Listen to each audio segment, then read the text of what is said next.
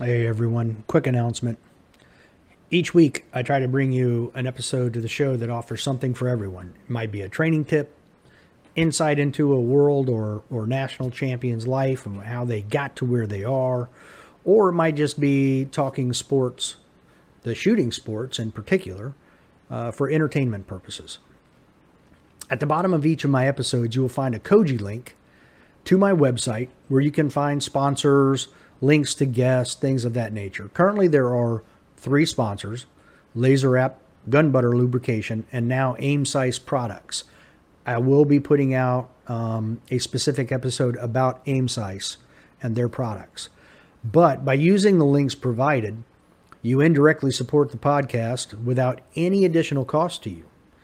As a matter of fact, you typically save money by following those links. They'll give you a discount, and then they'll send a little bit my way just to kind of help with the podcast. The discount link for Hoist is included. However, I don't get anything from Hoist, but I believe in their product, and I feel it's a hydration product for you, which I highly recommend, especially shooting matches in the summertime where it's hot and humid. Now, if you don't use any of the products listed, there is still a way to support the podcast by using the tip button on the Koji link. It surely isn't required. None of this is required, but it is greatly appreciated. I'm trying to make the podcast as professional as possible, which does take time, a lot of time, and money. You can use the link to email me as well, whether you have suggestions for guests or whatever, comments, feedback. Regardless of whether you use a sponsor link or not, I still hope you enjoy the show. Please like it, share it, and give it a 5-star rating if you're so inclined. Thanks. All right, welcome to this week's edition, I should say extra edition, of the Casual Shooters Podcast, your premier podcast for the casual shooter. The guest for this week's extra episode is familiar to the show. He's been on here before, and just like last time, Crosby and Stills is not with him.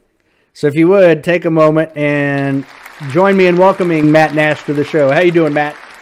I'm doing well. Thanks for having me on. So it's been a bit since we've had you on. A lot has transpired. A whole lot has transpired. Like an entire season of shooting has transpired. Yeah, it's been good times. Yeah. So how was your 2022 for you? 22 was long.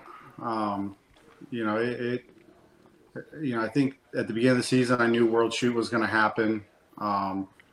So, maintaining that kind of level of focus and commitment, especially with a 2-year-old in the house, now 3-year-old, is challenging. Also with work and stuff, I'm a full-time Leo, so it's a lot. But it was very rewarding.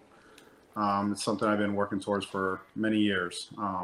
I collected a couple major wins, had some really good team support, shot the Pan American, the World Shoot, and then came back and did the Pan American Extreme right after pretty much turn of the year. So those are 3 huge IPSC matches, kind of all rack and stacked in 2022 / right at the turn of the year. Now, you shot Caribbean Open too, didn't you? I did the Caribbean Open as well. I was trying to get as much IPSC flavor as I could into my schedule, and they kind of run an more IPSC-oriented stage designs with some USPSA thrown in there. So that was a deluge. Now, the Pan American, was that a deluge for you too? As far as? The weather and the rain? Yeah, that was, now that I think back, that was an interesting one.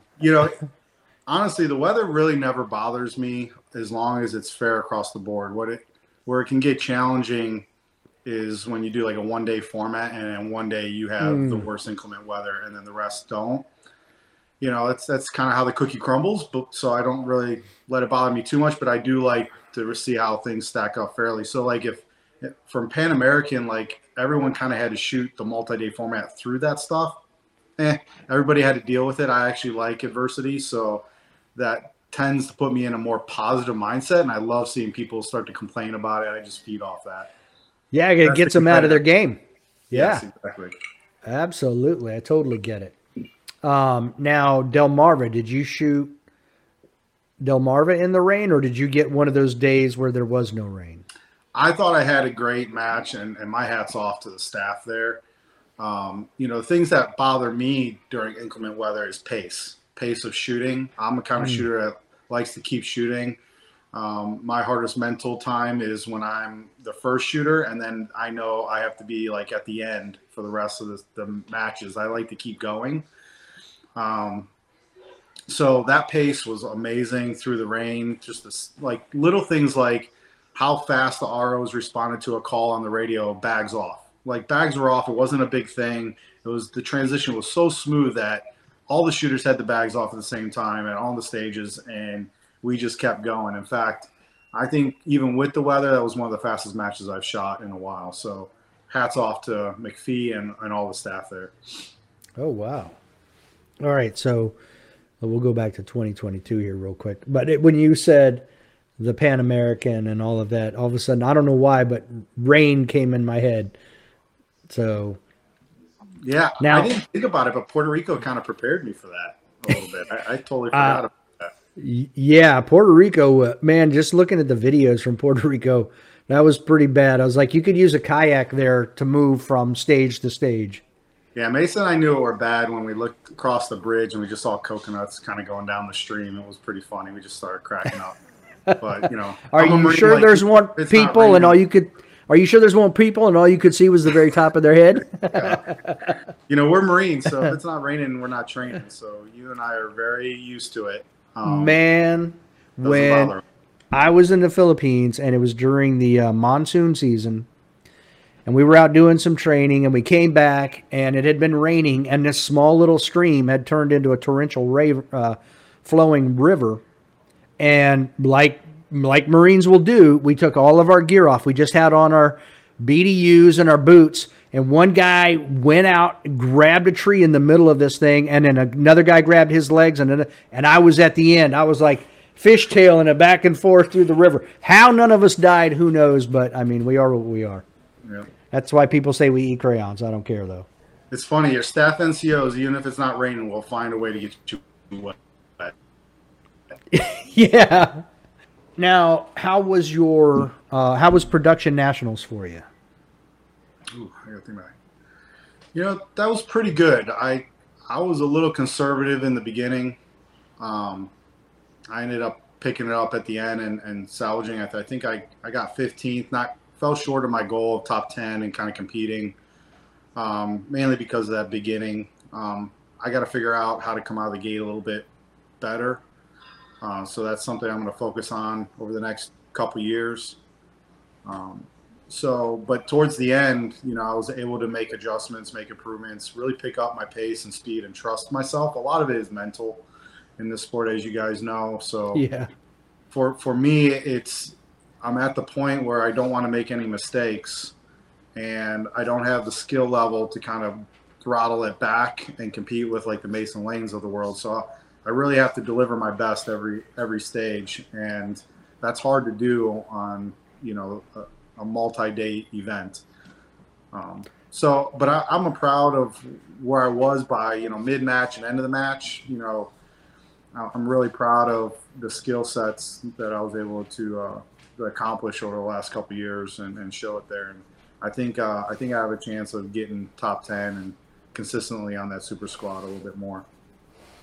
Now so since then you've shot the Pan American Extreme, World Shoot, Delmarva, now the Buckeye Blast.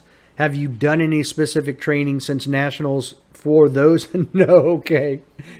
No, I'll be honest. I was the first time in 7 years I was burnt out after World Shoot, and then to put icing on the cake, I had to go do, because of rescheduling, I had to go do the Pan American Extreme, and that's like a multi-day event as well.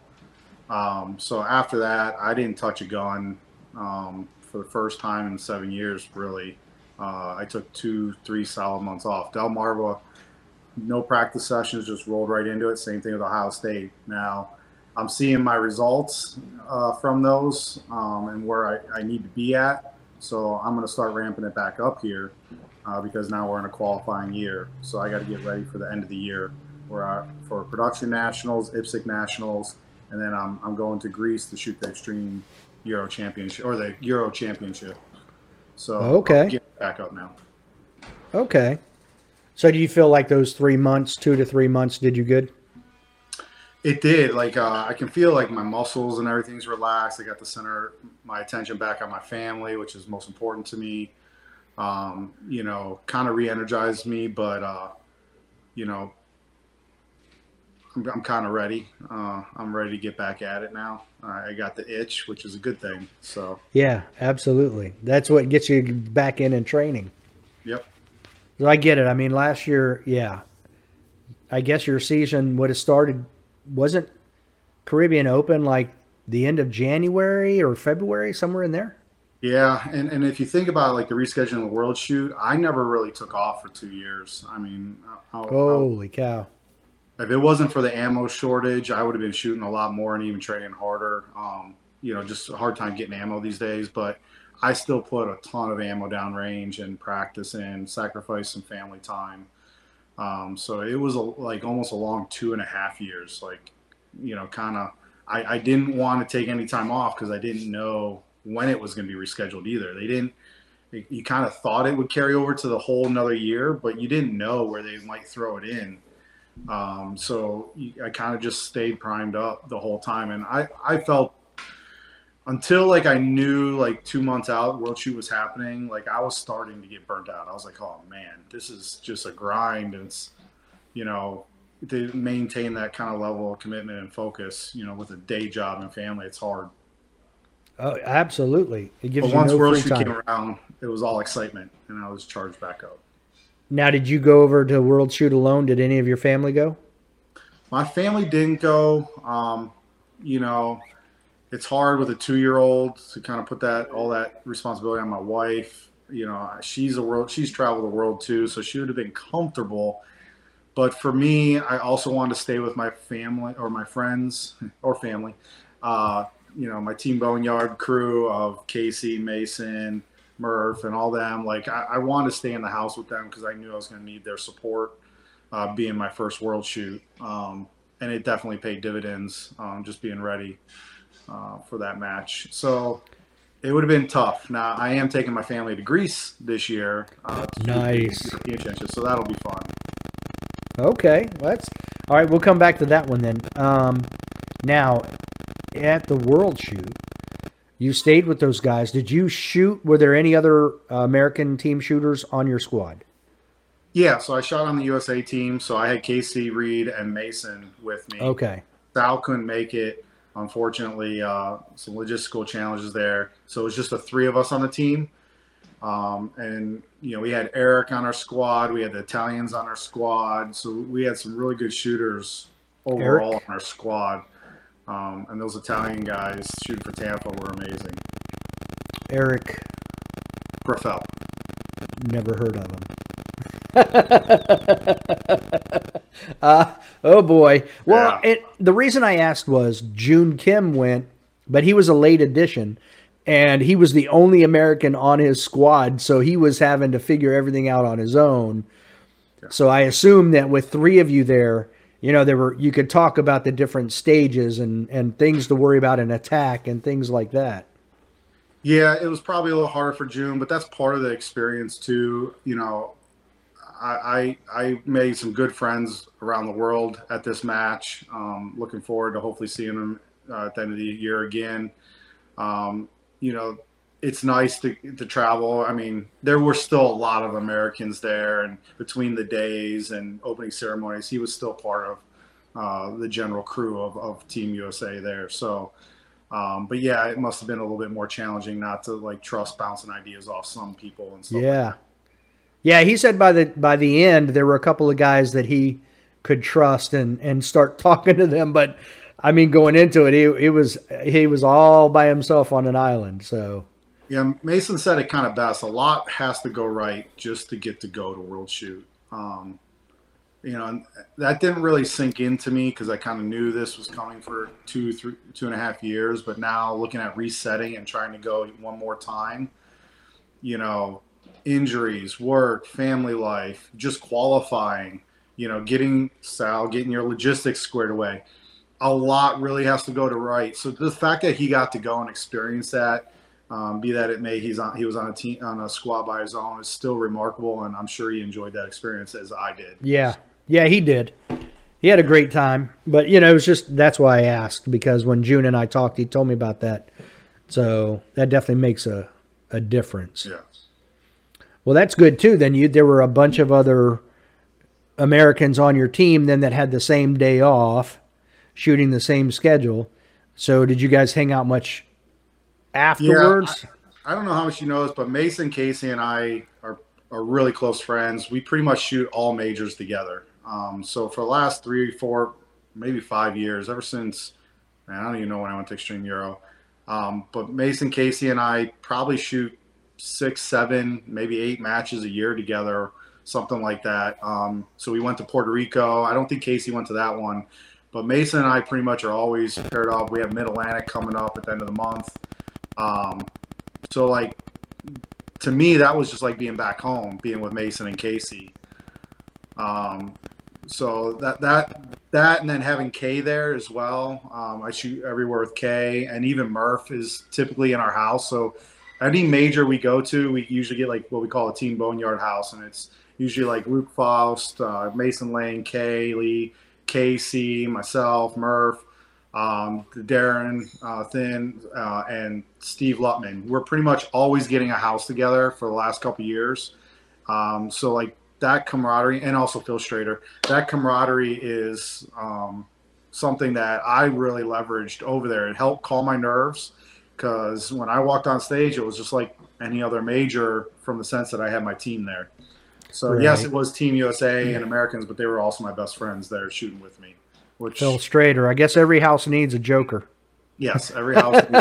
I'll tell you, our whole house is a bunch of jokers. So you put us all together, and it's 50-50 if we make it to the match the next day. I will tell you, some people in the house have not made it to the match the next day. Oh my goodness. I can see you guys in Thailand now. I could see Mason stealing a little jeepney, driving around, picking you guys up off the street to get you to the range. Yes. Or Phil doing it. Between feeding stray dogs, I forgot my belt. We made it like halfway on the last day to the match, and I forgot my belt in the house, so we had to turn around and go back. I'm trying to get our driver that we built a relationship over the week to like speed it up. And I was the first one on that stage. And it was funny.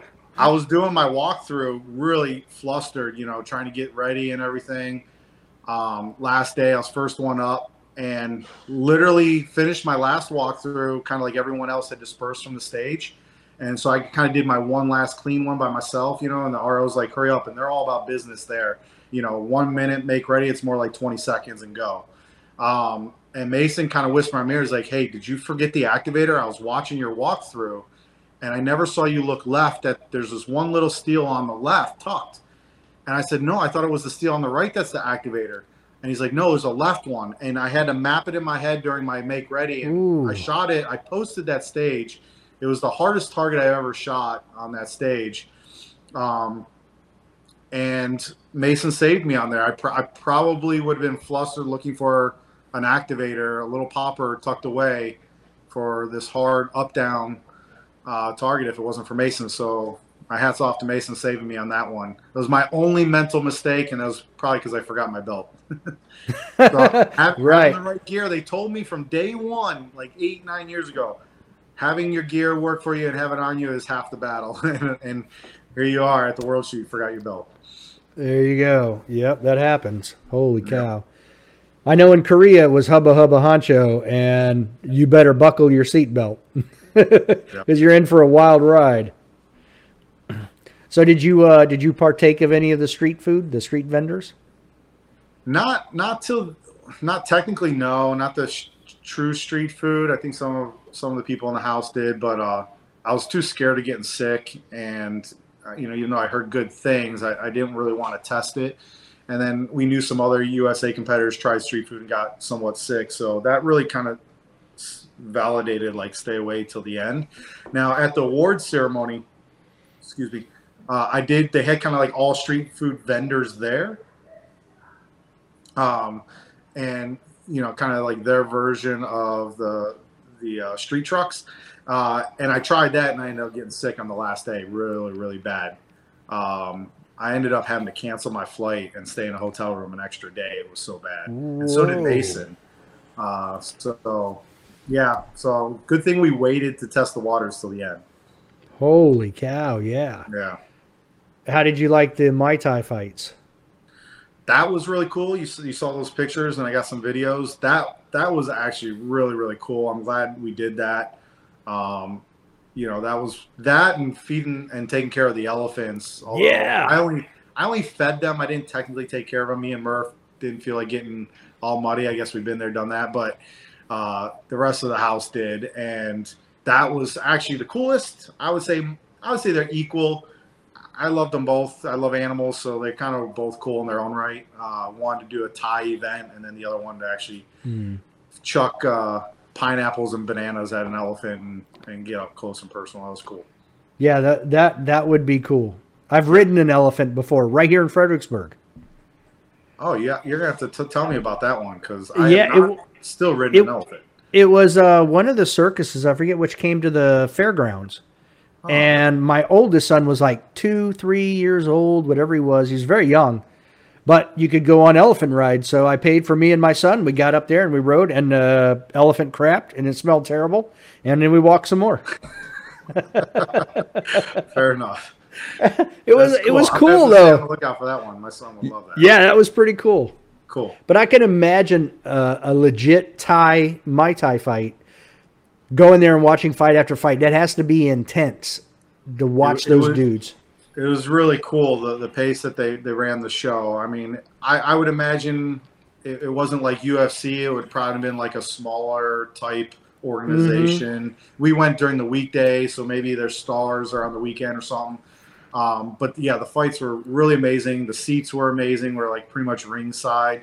That was a really cool event to see.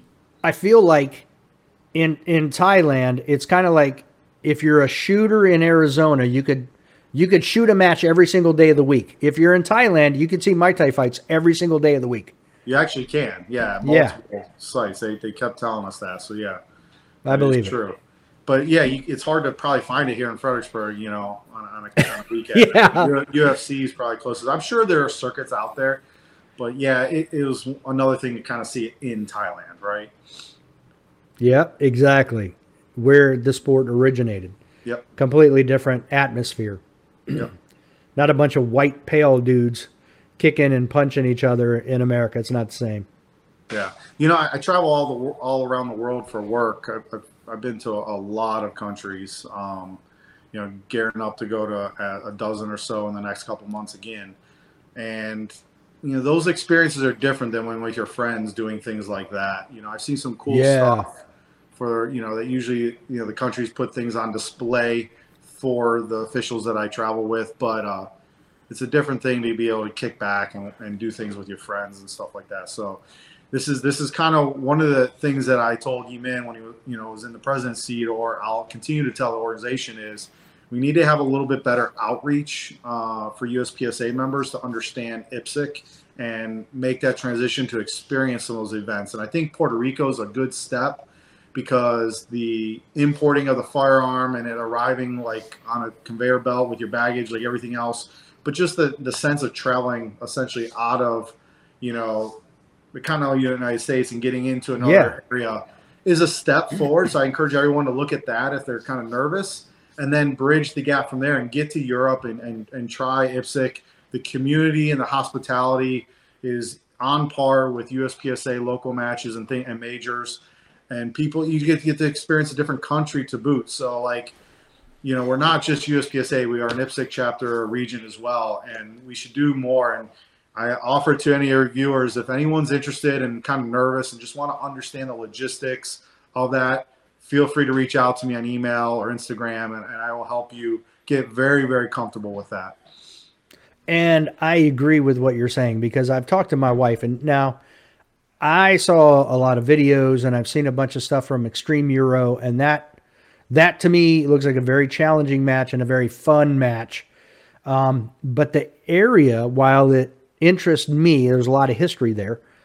It's not a big draw for my wife, Okay. but Greece might.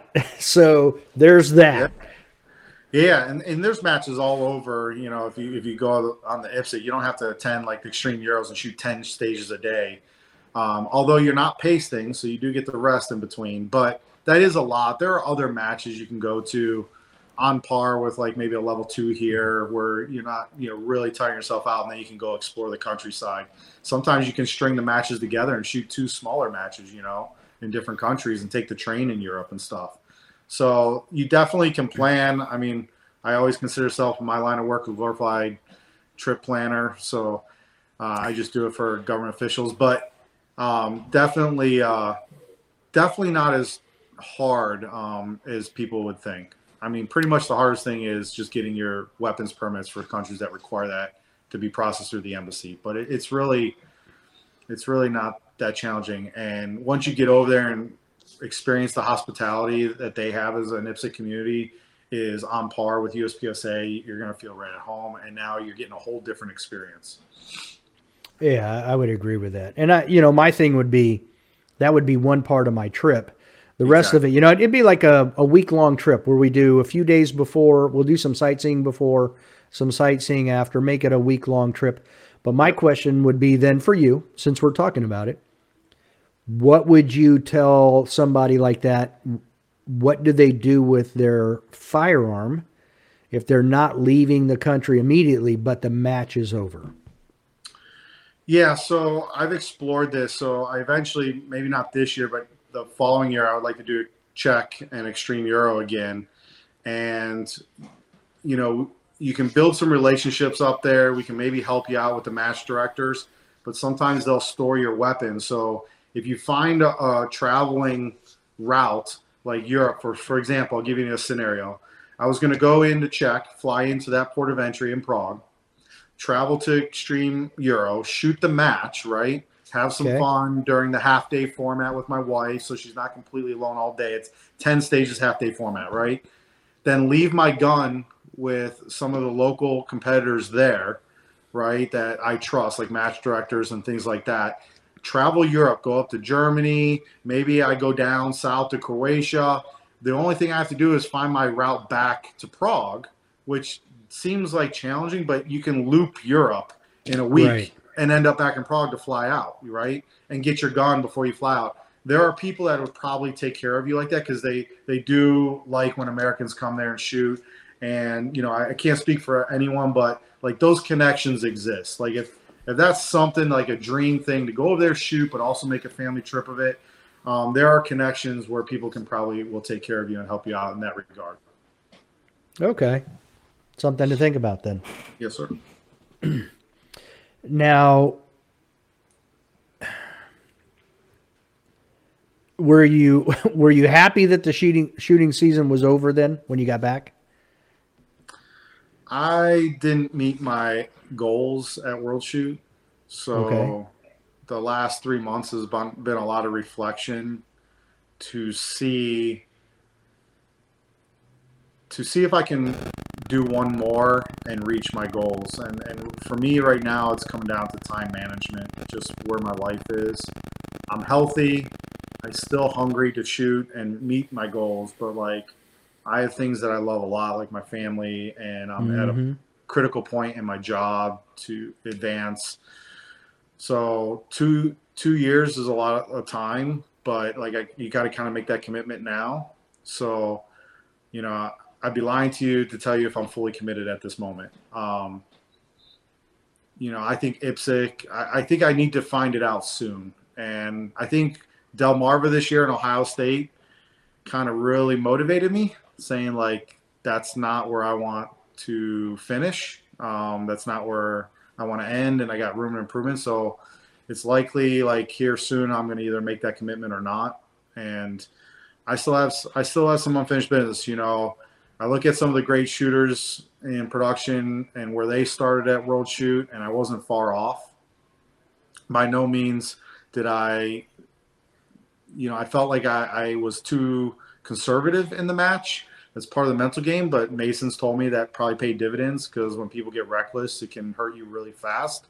So I don't necessarily hold that back, but I know I still have more to offer where I was at then, if I can just mentally get there.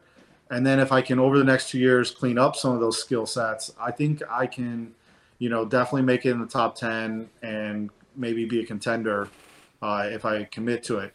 There's a lot that has to go right, though. Between family, work, staying healthy, a lot has to go right, but that's not in my control. What's in my control is what's in my head right now. And I still have not reached my goals. I would like to have one more to say it wasn't just my first and my last, that I came back and tried to make improvements and see where those chips fall. That's kind of where I'm at right now. I'm just trying to see if it lines up with everything in the rest of my life. Does that make sense? Yeah, absolutely. So I'm hearing three things. I'm hearing, one, you were unsatisfied. So you were not appeased. You still have an appetite because you didn't. Yeah. Maybe had you done what you wanted to do, you may not be doing this again because of family and work. Yeah, if I reached my goals, made kind of top 10, and was really competing and running with the best more consistently, because there were stages that I ran with the best. There were several, and I was like, ooh, that showed me I just got to build consistency and clean up some other skill sets that when you're not shooting your best stage, the damage is controlled, if that makes sense. Mm-hmm. So like I got to find that other gear, and 2 years I know I can definitely find it. And if I would have made it in the top 10 at this match and been running, I probably would have earned the respect that I was looking for when I look in the mirror of what I was able to accomplish. And it would have been a lot harder choice with my 3-year-old. But I never want to, I'm the kind of person, like at one point, like I'm battling right now. I don't want to use my 3-year-old as an excuse to give up on a dream.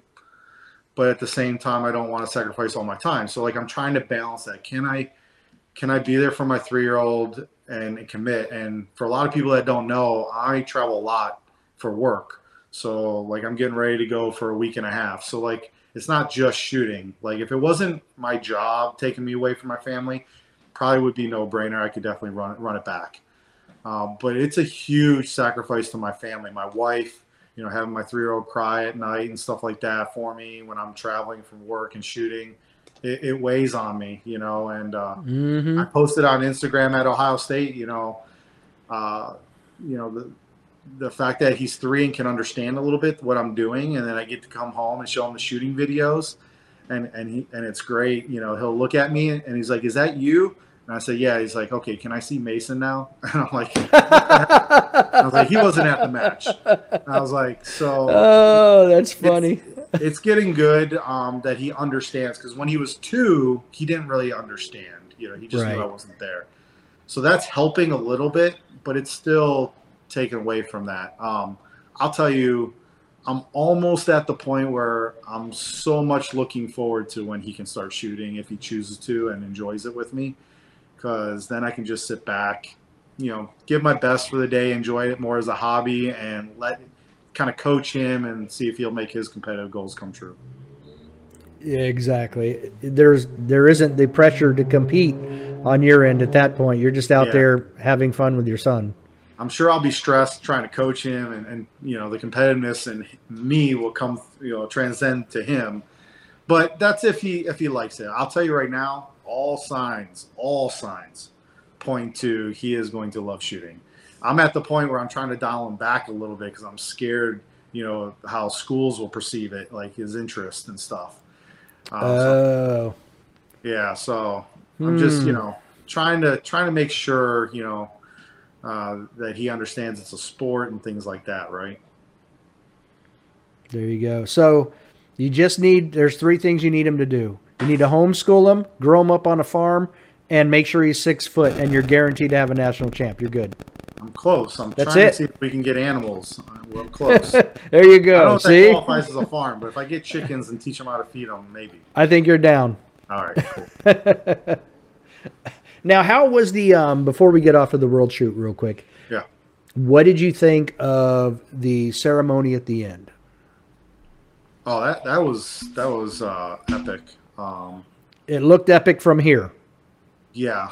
I haven't been to any other world shoots, so I'm not, Eric or Mason and them, but that's what you expect out of a world shoot. The size of the stage, the massive area, all the countries, I thought it was pretty organized. I was so just in the moment that I really did not nitpick it or judge it. So this is literally the first time I'm thinking about that. I know Team Boneyard had a case of beer on the table, so I thought it went well. You know, I really wish I could have done a little bit better to get Team America, because I'll tell you, Mason and Casey did a hell of a job. They deserve to be on that stage. I'll tell you, like, I didn't hold anything back. I did my best. I think it was to date the best match of my life. I think my performance shows that. I think technically, I think I had one penalty. It was on one of the hardest targets. I thought I hit a no shoot, but I didn't go up and look at it. It was that stage that I forgot my belt on, and maybe they didn't call it. Maybe I hit just the top of the white, didn't break the perf. I don't know. But I thought I called no shoot. But to almost shoot a penalty-free world shoot is pretty remarkable, especially when some of my times were on par with the best. So I was pretty proud. I will tell you, that level of competition there, I'm not embarrassed by any means where I finished.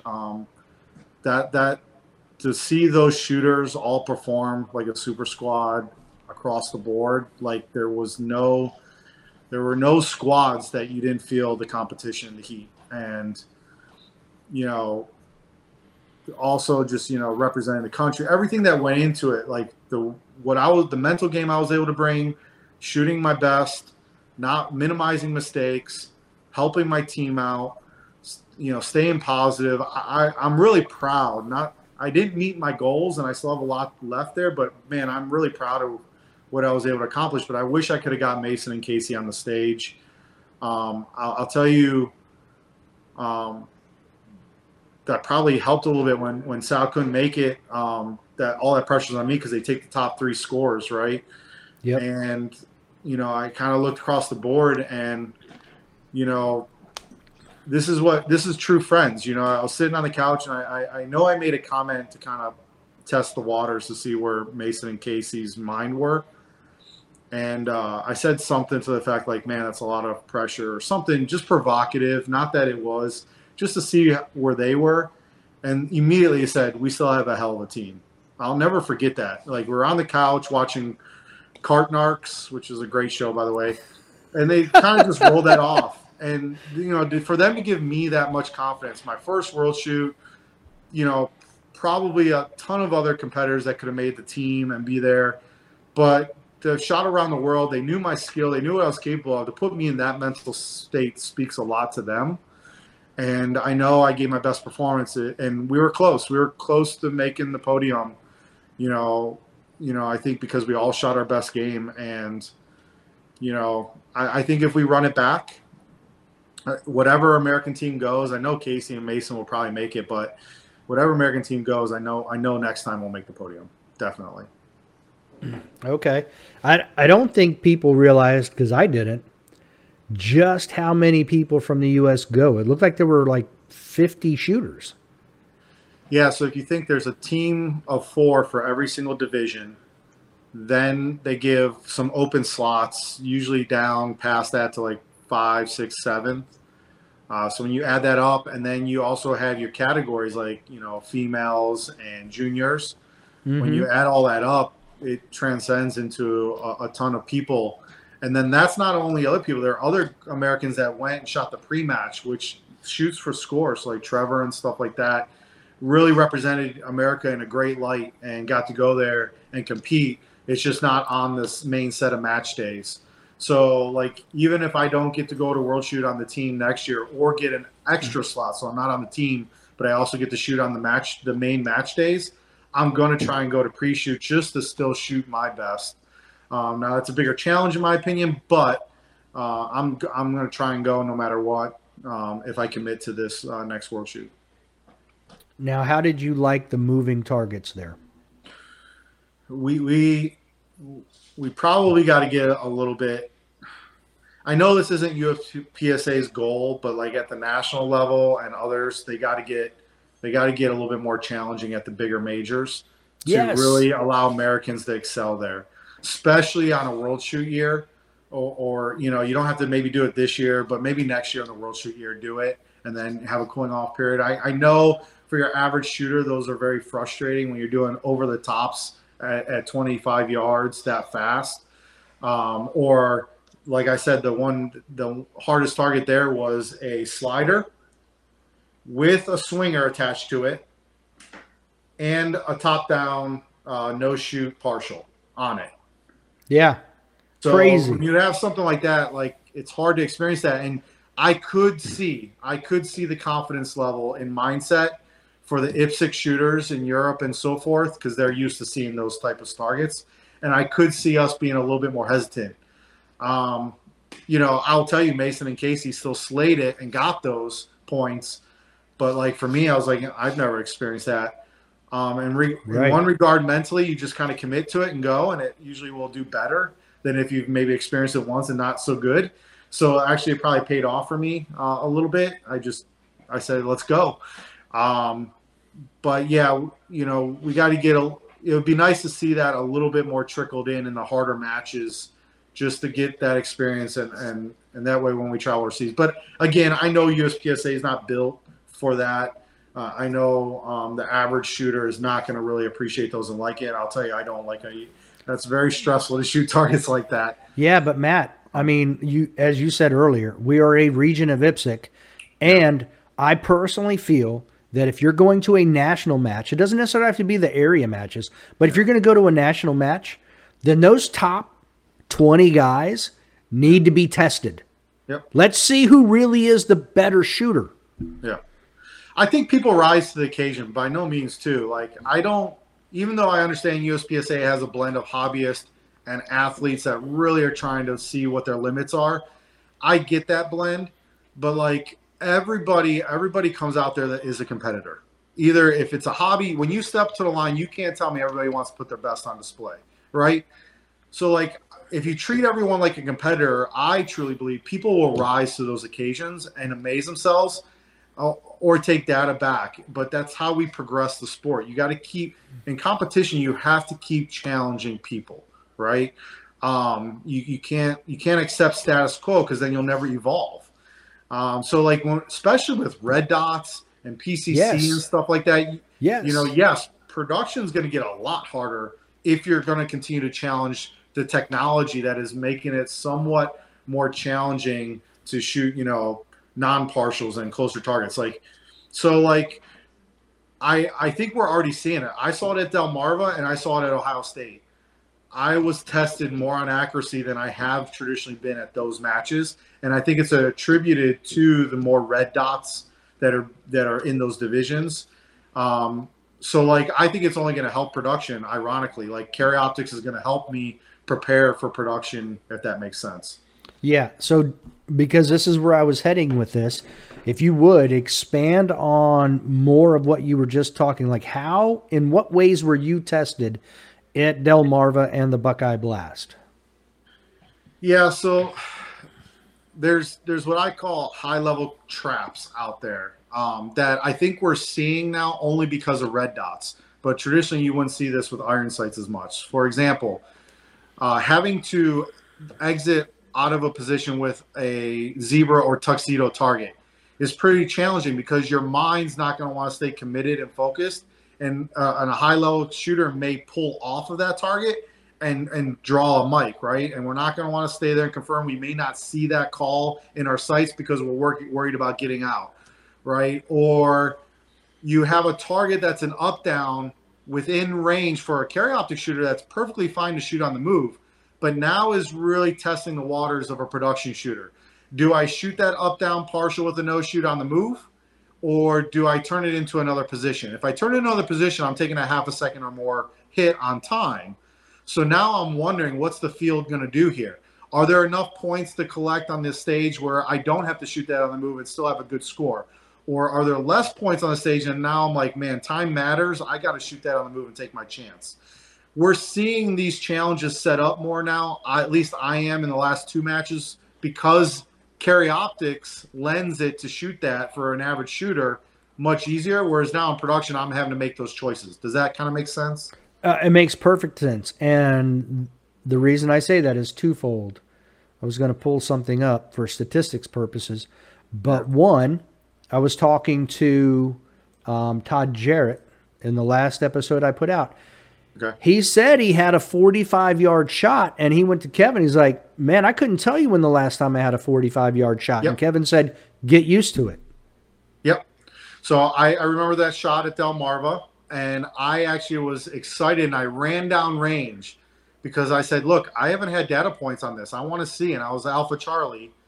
And I said, I really want to see because I don't know. And that is good data to pick up, right?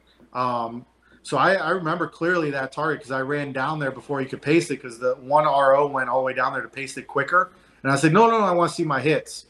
At Ohio State, I had a weak hand, strong hand, at least at 30, 35. I hadn't done that before. I had box targets at 25 yards, weak hand, strong hand. I had, you'll see in one video I posted from Ohio State, I did a double reload because I ran to slide lock because I had to put 3 shots on up, down partials, no shoots at 25 yards that I just, with a lean that I haven't collected data on yet this early in the season. So it's like I'm putting 3 on that target because the mic hurts me more than the time on those shots, right? So I took a half a second on the stage between the 2 makeups, or the third shot, I call them makeups, but 2 additional extra shots. I took a half a second penalty, but like it was worth the risk of a mic. And this early in the season without data collection on that kind of accuracy at that distance, it was worth it. So yeah, I am definitely going to push accuracy, but we see that in IPSC. Accuracy is at a high demand. We saw it at this World Shoot with small steel. So like I know me, Casey, and Mason are going to work steel much harder on the next World Shoot or at this European Championship. And these are like 6-inch poppers, or little plates, not poppers, right, out there trickled in, coming off a position or into position. Because I could see there was a little bit of an edge that the Europeans and other IPSC regions had over us on those. I will tell you, not to speak for Mason, but Mason and I looked at each other after day one and said, we should have worked steel targets a little bit more. Okay. Yeah, I mean, familiarity. So I get it. It's all mental. It's not necessarily a skill set. It's just about applying it and being mentally confident at the end of the day. And that comes through repetition and not having things thrown at you that you haven't seen before, right? Yeah, exactly. Now, so I guess I haven't saved the file yet, but I went and looked at what I'm going to start tracking this year is I've done it in years past, but I'm really going to follow it this year, is division popularity. And at Buckeye Blast, the top 5, 4 of them, all 4 optics divisions were in the top 5. You had carry optics. It doubled what open had. Yeah. Open doubled what limited had. Yep. And then you had PCC, limited optics, and then your normal 4 iron-sided divisions below that. So, and I'm not saying that that's not a negative thing I'm saying, but I'm just saying, going back to what you were talking about, optics are definitely increasing. It almost seems like everything's going to be optics at some point, and then they'll just have like an old school iron sight division for everybody that still wants to shoot iron sights, because optics are starting to run everything. Yeah, I think it'll lend. I think USPSA can transition to more IPSC style stage designs that are a little bit more challenging on distance accuracy. I would still encourage them. There are some qualities to not group targets together to raise that hit factor, to put more accountability on someone coming into position to shoot one target. It seems simplistic. I know we love to run and gun, but there's ways you can achieve that without grouping targets together. But I'm telling you, like when you group like 3 targets together at the same distance, shoulder to shoulder, all you're doing is elevating the hit factor, because I can shoot 17 splits depending on the distance, or I can shoot the same splits, and my transitions are going to just rack up points. It doesn't test the skill. You give me one target where I either want to come in like a soft entry, not fully committed, stationary, or a soft exit, and one target at 15 yards, and now I risk pulling off that target. You're testing other skills because I'm going to be pushing those true thresholds of accuracy and speed. I'm not going to want to overcommit to that position. You saw Mason kind of talk about that a little bit, where we're trying to find all those little nitbits of time. As he's doing, like he's on YouTube right now doing his stage designs, people should really pay attention to where he's trying to find time. And I'll tell you, he's never trying to find time when there's 3 targets shoulder to shoulder, because everybody across the board can make those points, right? So like IPSC doesn't do that. IPSC knows that's not going to really separate the best from the best. You know, if anyone goes on and watch Eric Raffel and watch him get it in and out of position and shoot one target here, one target there, and see how he does that while still collecting alphas, it's remarkable. Because yeah, people can do that, get in one position, shoot alphas, but they can't do it as efficiently as he can with managing that risk. We're going to bleed a Charlie here and there over the best. And I think with carry optics, we're going to see that hopefully with the distance. I hope we stop lumping targets together and just shooting.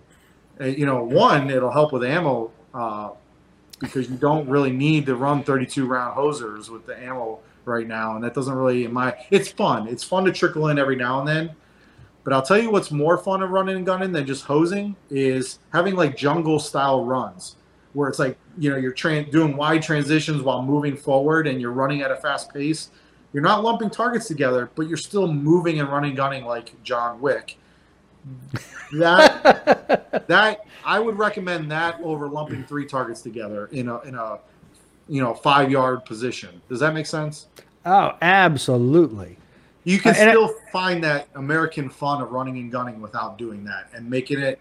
You'll see there'll even at the high level, like even the super squad will have dispersions because some people will make a mistake on that one target. It's like, yeah, you pulled off of that and you threw a Charlie or worse, even a Delta, you know? And that's what I mean. Like if you're doing a local and you want to throw in a 32 round clump 4 here, clump 4 there, clump 4 there. Okay, do what you want. But what we're talking about right now is, you know, that national level match where all the heat is coming. Well, let's throw in some stages, a bunch of stages that actually test the shooter. And if you screw the pooch, well, you might drop from 3rd to 10th for that day. Because, you screwed the pooch, so you get what you deserve. But you're challenging them to see who truly is the best shooter. Correct. And not necessarily the one who's going to pull the trigger the fastest or whatever. Sure, have one of those or 2 of those stages, but it goes back to, everybody I'm talking to, even a PCC shooter is like, no, I don't want to shoot 50-yard targets with my PCC. I want to shoot pistol stages with my PCC. And I'm like, no, I want to see you do 75-yard shots with your PCC. Because I want to challenge you and your platform. As long as there's a balance there to test all skills. Absolutely. I think 50, the 9mm is capable of it, but you're starting to really challenge that round, right? But certainly you don't have to have a whole match at 20 yards, right? No. But I like a balance of testing all the skills, and World Shoot did that very well. I like the 3-2-1 format. It is nice because people can get into kind of a groove with it, and it also helps them with stage planning because it kind of gives some organization and structure, right? So I think it would, if I was like planning stages for a major, like I was like, okay, I got a structure here. I know I need this and this and that. I think it's fair. Some people, can't run 40 yards as fast as others, but I'll tell you, some people can shoot a short course very, very good, and so it also balances out on Rob Latham athleticism as well. I'll tell you, like, I'll take like a field course against some of my friends, but there are some that when you stand and deliver, it's like, man, they're untouchable. It's like they look like Isaac or Jay. Yeah, I can't wait to look at them like there's a long course coming back up. I get you. I'm gonna get you and Tanya Harding you before hurt that kneecap before this stage, but I'm gonna get you. But Yeah, Oh yeah. Yeah, I mean, look at I do what like it. 2 years ago, Rob Latham won single stack at what age? The guy can't Yeah, with some, run. I think some knee conditions too. Like Yes. Yeah. phenomenal shooter, man.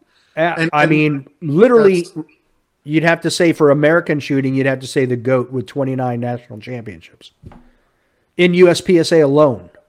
yeah. You know, I would say he's a specialist with the 1911, which is so I missed that. Speaking of, let's go into that really quick. I missed the classic like it used to be. In fact, I bought two 1911s because my desire was always to put my skills against the best. And that was like an early year match that all the pros went to, right? Because they all the industry partners make a 1911. It's just not as popular anymore because Carry Optics is really taken over. But like everyone wanted a 1911 when I came into the sport, and all the pros shot it. Like, you know, to watch Jake and Phil and Rob and Dave Svigny shoot that match. Those were my idols. I was like, I got to go to that match and shoot it. Like Todd Jarrett, like I got it. They're all there. So I bought, you know, I got into production. I quickly bought two 1911s, and then it kind of went away. You know, but that's kind of what the new Carry Optics is. You get all the talent there, you know, but it was, I would say Rob Latham is the GOAT, definitely, because for the 1911, like, you know, I don't know, man. I put Todd Jarrett, like when we just speak generally GOAT, which is a fun topic to speak about. Todd Jarrett used to own Eric Raffel. That's pretty remarkable. You know, I will say Rob Vogel was the last one to, you know, in America to beat Eric Raffel, and I know there were some conditions and caveats to that, but hands off to him for beating Eric Raffel. You know, Dave Svigny, what he's been able to accomplish, Taryn Butler in shooting sports in general. Mm-hmm. Like there are a lot of American GOATs, and I'll tell you, like when we went overseas, you know, we're putting on the American jersey, but I can tell there was a respect for America in general because of those champions that I just spoke of. And it was just an honor in some regard to get to represent their legacy, to say, I'm an American here representing what they built. I learned off their skills. They were my idols. And one of the things I've always asked USPSA to do is they should have a Hall of Fame. They should have a Hall of Fame. They should give homage and recognition to the people that have built this sport in general, because IPSC was founded here. They should give recognition to the people that have evolved this sport. And, you know, I think it speaks to American traditions to do that. And I would encourage USPSA to online have a Hall of Fame. And every year at Nationals, there maybe is a voting committee somehow, very similar to all our sports. We don't have to reinvent the wheel. And vote and people get to vote. And every year at Nationals, we induct somebody or something like that. And it can be off all categories, super senior, to everything, juniors, female, you know, and there are remarkable people in the sport that you can name a trophy after, like Vogel, or not Vogel, but Voigt, and things like that. And I think that would be a great thing for this sport, especially with all the drama that's going off. We need things that bring this sport together. You could easily make the case. I mean, you could have a lot of categories. Brian Conley hasn't picked up a pistol ever to shoot a USPSA match in competition that I've seen. Sponsors, but one of the greatest sponsors ever. So still has done so much for the sport. Brian Conley would be one that I could see going in at some point because of his contributions. Yeah, exactly. It could be the community as a whole. Absolutely. Yeah, totally agree. Yeah, just like in baseball, they recognize sports announcers in the Hall of Fame and stuff. Absolutely. Yeah. Absolutely. So we need some wins like that is low dollar amount, but brings back that camaraderie and community spirit. And that's one I've been throwing in the hat. Yeah, I agree. And even Todd mentioned that, you know, we need to have our own place where we can have this facility where people can come and see and maybe hold nationals there and other events, and people can see the history of the sport, because that is the one thing that, well, look, I mean, just a year and a half ago, whatever it was, when I'd get online to see the past champions, there was like a 3/4 of a year of competing that wasn't even filled in. I knew who they were, thank God, and we could find them in practice score. Yeah. But that's getting better, but still, there needs to be a place where people can go and read and see and touch and do. And that's a model you can build and then offer to even the club levels and say, like, look, we're going to help you like practice score. We control the Hall of Fame website, and we'll offer your club to be sponsored. When you become a member of USPSA as an organization, you get a Hall of Fame status. Your club can start uploading all their data in there. Because I recently went to where Nationals used to be held in my home club, Fredericksburg, Virginia, Rod and Gun Club. And they have all the original trophies in there, collecting dust in the trailer. And it'd be pretty cool. I'll have to take some pictures and send them to you. But it's a one trophy, kind of like the U.S. Open, where all the names just kept going around it. Wow. And I'm like, this is epic. Like, this is like history in our sport. But it's also at the club level. And I'm like, you can see Todd Jarrett on there, Rob Francisco, Megan Francisco, like all these great shooters. And I'm like, that, having that heritage in my backyard, where Nationals used to be shot, made me think about that. I was like, we really need a Hall of Fame. I'm from Cleveland, Ohio. I know all about the Football Hall of Fame. And I'm like, this means something to people. Or it's just inspirational to younger shooters coming into the sport to see, that, hey, one day I could get my name there in some way to represent, what I gave to this community. So yeah, didn't mean to go on a rant there, but no, that's good. hopefully. But that's the way that's the direction we need to go. So Yeah, fun stuff. Yeah. Now, what I want to talk about is Cardinal Shooting Center. It is going to be the home of Optics Nationals here in about a month and 3 weeks. Yep. So what was your take on the facility and hosting Nationals? Yep. The facility, one, it's where I'm from, Ohio. I grew up there in Cleveland, Ohio, so it's about an hour and a half away from my mom's house. So that's kind of cool. That's nice. It's farm country. It's rural America. You have great staff there, very enthusiastic to put on a great match.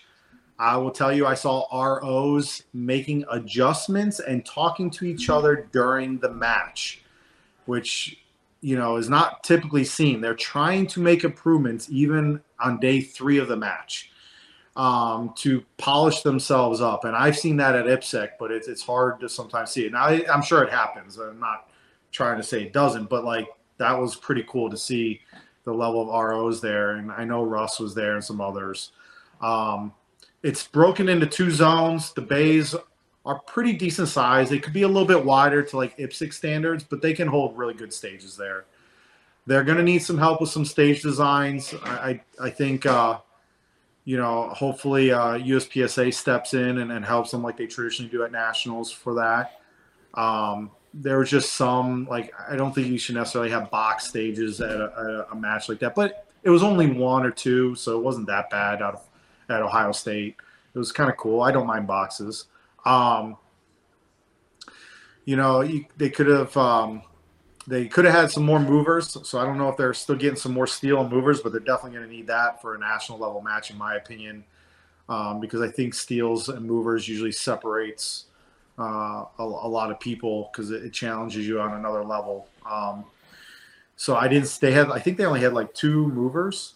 One was not really even, it broke at 90. They weren't really that hard, but they had 1 real challenging mover that I was like, all right, now that's getting a little too extreme. It's almost like, I'm serious.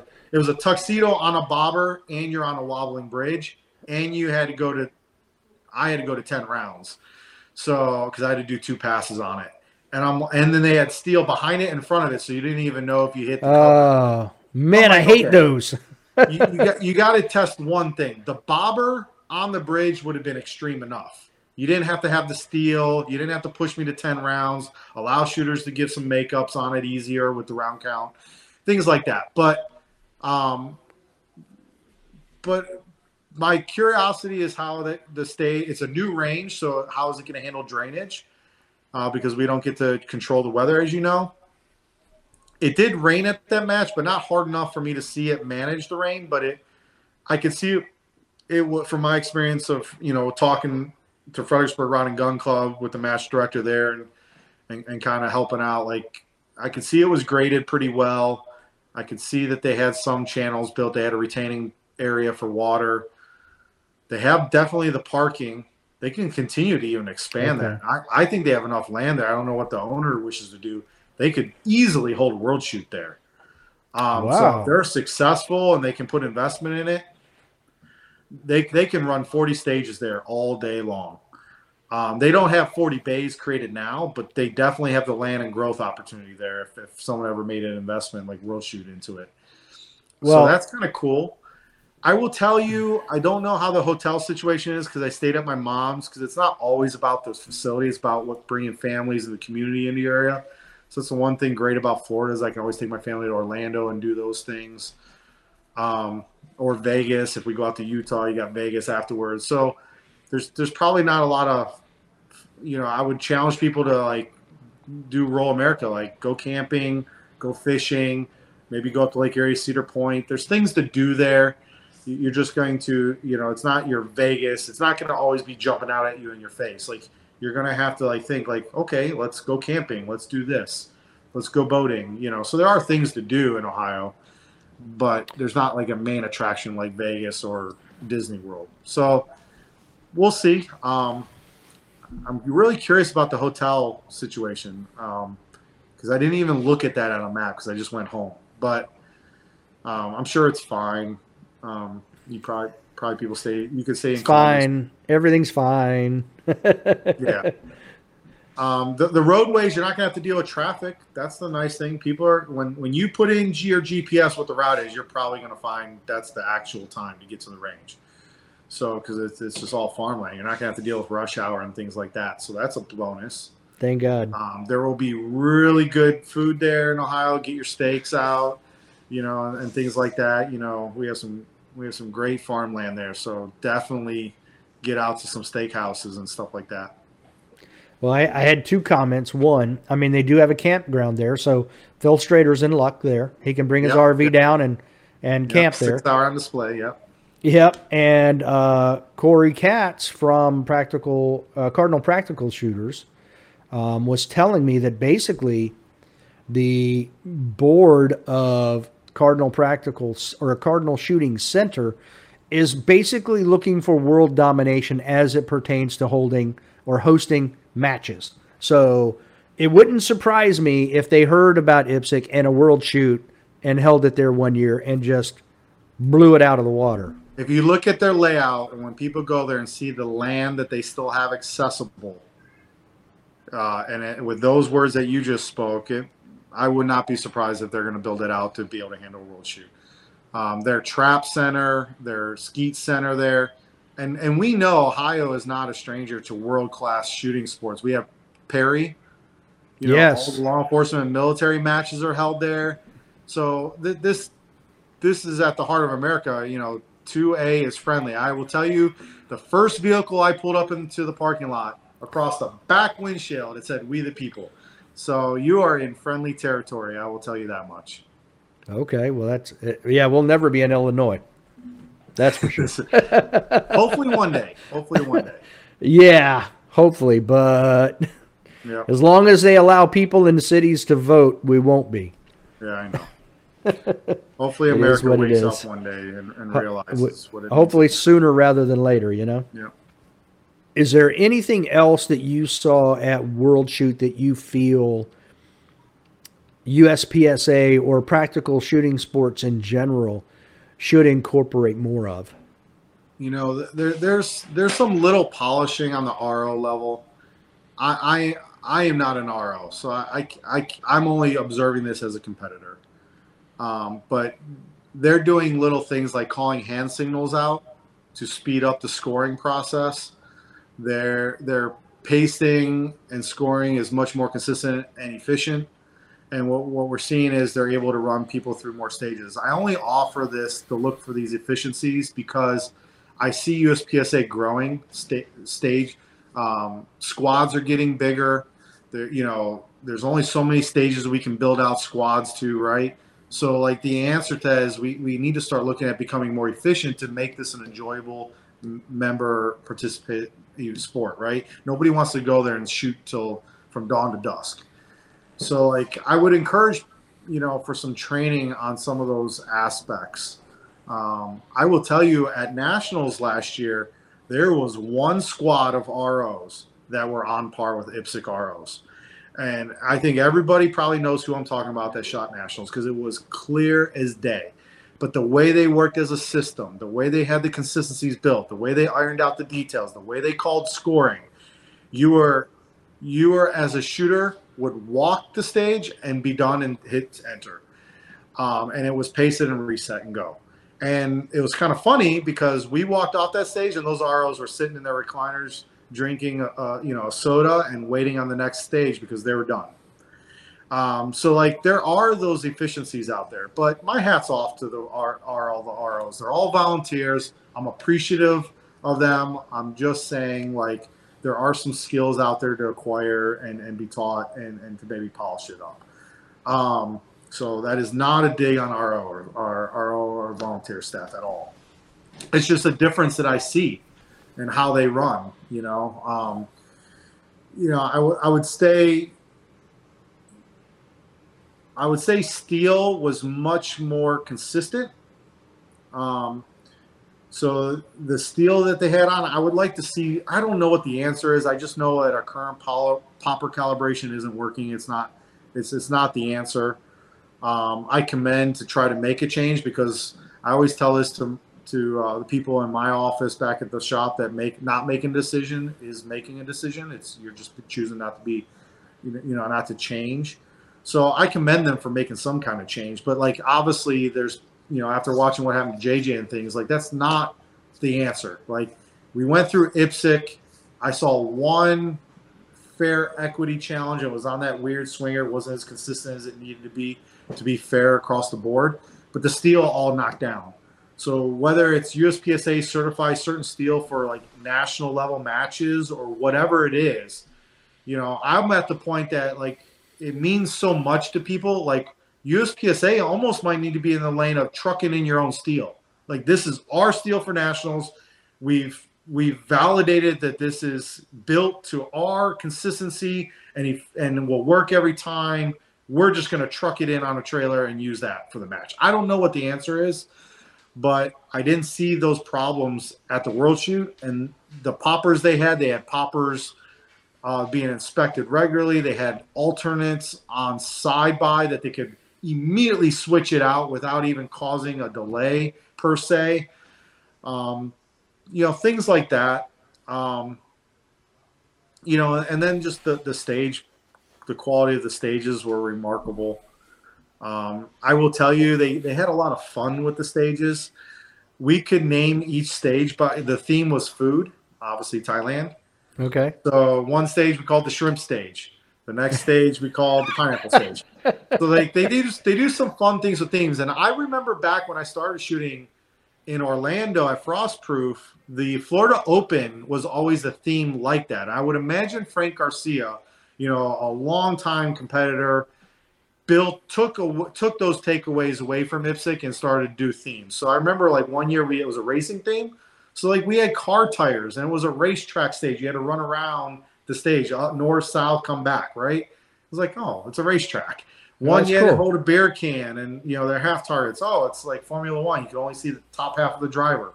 Like, I miss those themes because it builds fun. Now, I get it. Somebody's got to set it up and think of that, and it's all volunteer time. No one gets paid for it, so I'm not complaining again. And this is the sensitive side, me not trying to hurt feelings. But those were fun things. And if it continues to do that, we used to do in some matches that we've gotten away from. So I it would be cool at nationals if we found a theme. I don't know, Ohio, put some cows out there and some barns. I don't know. But it's kind of cool. It makes it fun. It makes it an experience. People can talk about it. People when they're videotaping can remember that stage. It adds to it. That's all. Why not make it a Hall of Fame shoot and just have different shooters? This stage is Todd Jarrett. This one's Jerry Barnhart. This one's so and so. You know what I mean? You know this very well, but it touches yours and mine. It hits deeply to you and me. Every year, Virginia State, they do Medal of Honor recipients. Yes, they do. And I'll tell you right now, like, given in Virginia where we are and the amount of military and the government and stuff, that hits right home. So that's the creativity I'm talking about. We have a lot of veterans in Virginia. We have a lot of law enforcement. And when they do that, that makes that match a little bit more special and hits home to a lot of people and lets us remind that we're not just a community of competitors, but we're a community of Second Amendment advocates and understanding that this is a privilege and a freedom that we should all enjoy. So, yeah, even in Virginia, we do that. Yeah, absolutely. I think a theme is a good idea. I think that could work. Yeah, just a little touch. I mean, isn't Major League Baseball Hall of Fame is it in Ohio or New York? I think we have both football and Major League Baseball. That's what I thought too. So again, I mean, yeah. Okay. Yeah. So, wherever USPSA is headquartered, or I'm sure they can come up with a creative way that's meaningful to USPSA members where to hold it. But man, that's so low dollar amount, but so nice to do.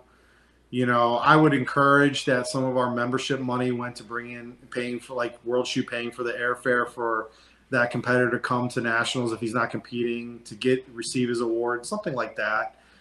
There's just so much for a low dollar amount we can do to build that community together. But I've said enough about Hall of Fame. It's all good. It's all good stuff. Cheers to all the people that made the sport what it is, and all there you people go. that enjoy it today. Yep.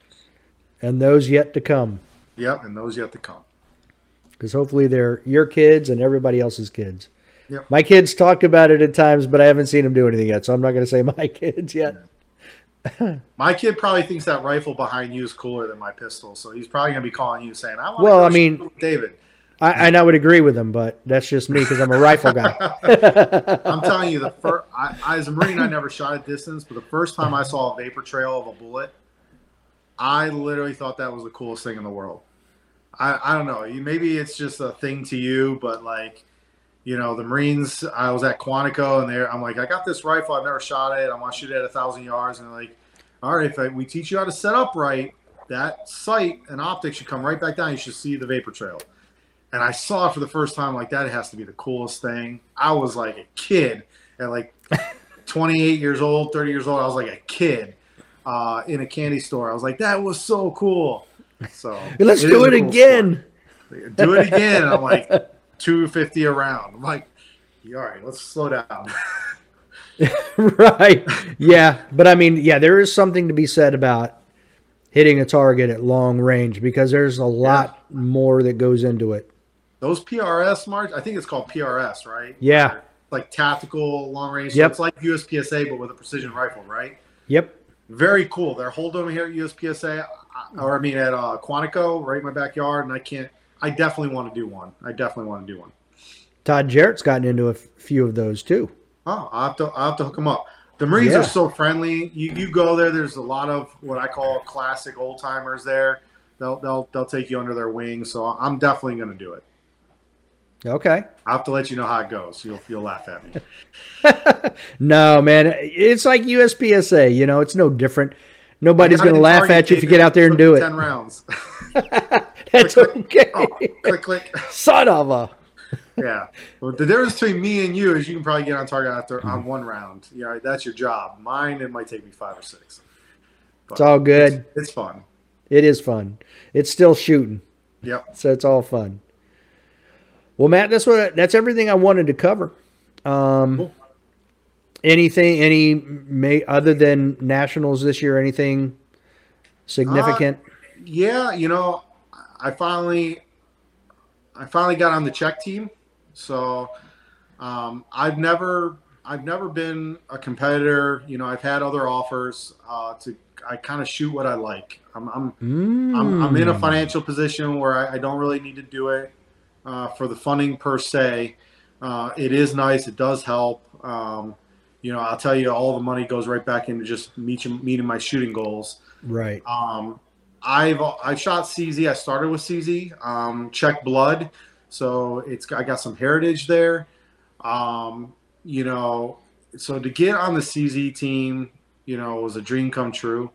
I owe a lot to Matt Hopkins and Jared Fox for accepting me. I've done things for the company on the law enforcement side, not competitively, and now I'm excited to shoot this season with them. They sent me some of their new pieces. That's pretty. This is the new TS2 orange. It's got that bull barrel. The nice thing about this is it's very similar to my Shadow 2. The weight's obviously a little different, but the balance point's similar. So I shot Ohio State. This was my third time winning production, but seeing where, as you just mentioned, where the divisions are going, this is likely what I'm going to shoot at Ohio State next year is limited. Just an iron sights kind of guy. So I got this season to kind of work this in, get it running. So the way I like it, get used to it. And then I'll probably shoot Del Mar on Ohio State next year in limited. 40? And it'll be 40 major. I've seen some of the data out there, 9 mil. But I still think major has a little bit of win, especially in USPSA. I think I just heard Nell say, go ahead and bring it. I would tell you this. This is pretty cool. I wish they did these top slide serrations on the Shadow 2 because they tri-top theirs, and I came off of a Tamfo that I shot for a couple seasons, and they round theirs. And when you do a rack, I tend to like pinch.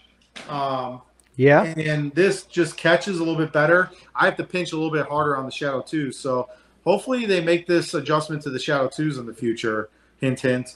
I hope they do. But the bull barrel is really cool. I'm excited to see if they extend this into other lines. But yeah, I'm super excited to get to represent them along with all my other sponsors. And, I wish the teams kind of dissipated a little bit. I know Matt Hopkins and Jared have moved on to great things with other companies, but yeah, 2 wins with them. I'm looking to show my best the rest of the year. So thank you, CZ, and thanks, David, for having me on. Yeah, congratulations for that. One quick question on the new CZ with the bull barrel. How much is that supposed to help with accuracy? So I think we're going to, I'm not an engineer, but what we should see out of this is a little bit better balancing to mitigate that recoil. It's kind of right where you want it on the extension, right? And you still get that high uppercut receiver, where it's inlaid into the lower receiver versus on the outside, and it's tri-top. So I think the balancing point on this is going to be phenomenal. I have shot the regular TS2s, so I'll get a little bit more data on this if we want to talk about it later. But the other thing that we should see with this bull barrel is a lot more longevity and barrel life. And if you're any other USPSA or IPSC shooter, we like throwing rounds down range, and it kind of sucks to fit a new barrel or get a barrel to this tolerance of a finely tuned hand fitted gun. So yeah, it's nice that I'll be able to run this gun a lot longer without having to worry about that as well. Nice. Awesome. Yeah. So I'm excited about it. Other than that, most of the other features are the same. I did make one adjustment to it. I got this angled safety.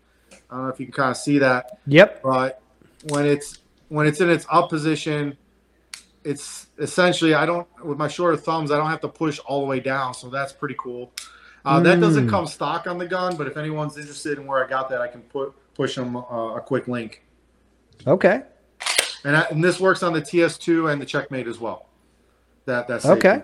Now, if they wanted to reach out, talk to you about that, or even traveling the world and shooting, they had questions about that. Where's the best place to reach you? Yeah, probably Instagram, MN Shooting. Okay. I also have a webpage, www.mnshooting.com, where you can get on WhatsApp or email me. So those are anything MN Shooting on Google should get you to me. Okay. Pretty good. And I usually I try to get to people every day unless I'm traveling overseas. So if you see like a 5-6 day break, that's likely I'm overseas. Just give me the benefit of the doubt there. But most of the time I get back to people 24 hours. Cool. Well, I will then, I'll add some links to the bottom in the notes so that people can reach out to you there. Thank you, David. You're welcome. Thank you, man. It's always a fun conversation when you're here. Yeah, definitely. Thanks for having me on. It's great to see what you've done with the podcast, definitely representing our sport, just like Brian Connolly in the same light. And it's always cool to talk to a fellow Marine. Awesome. Until next time. Don't be a little bitch. Yeah.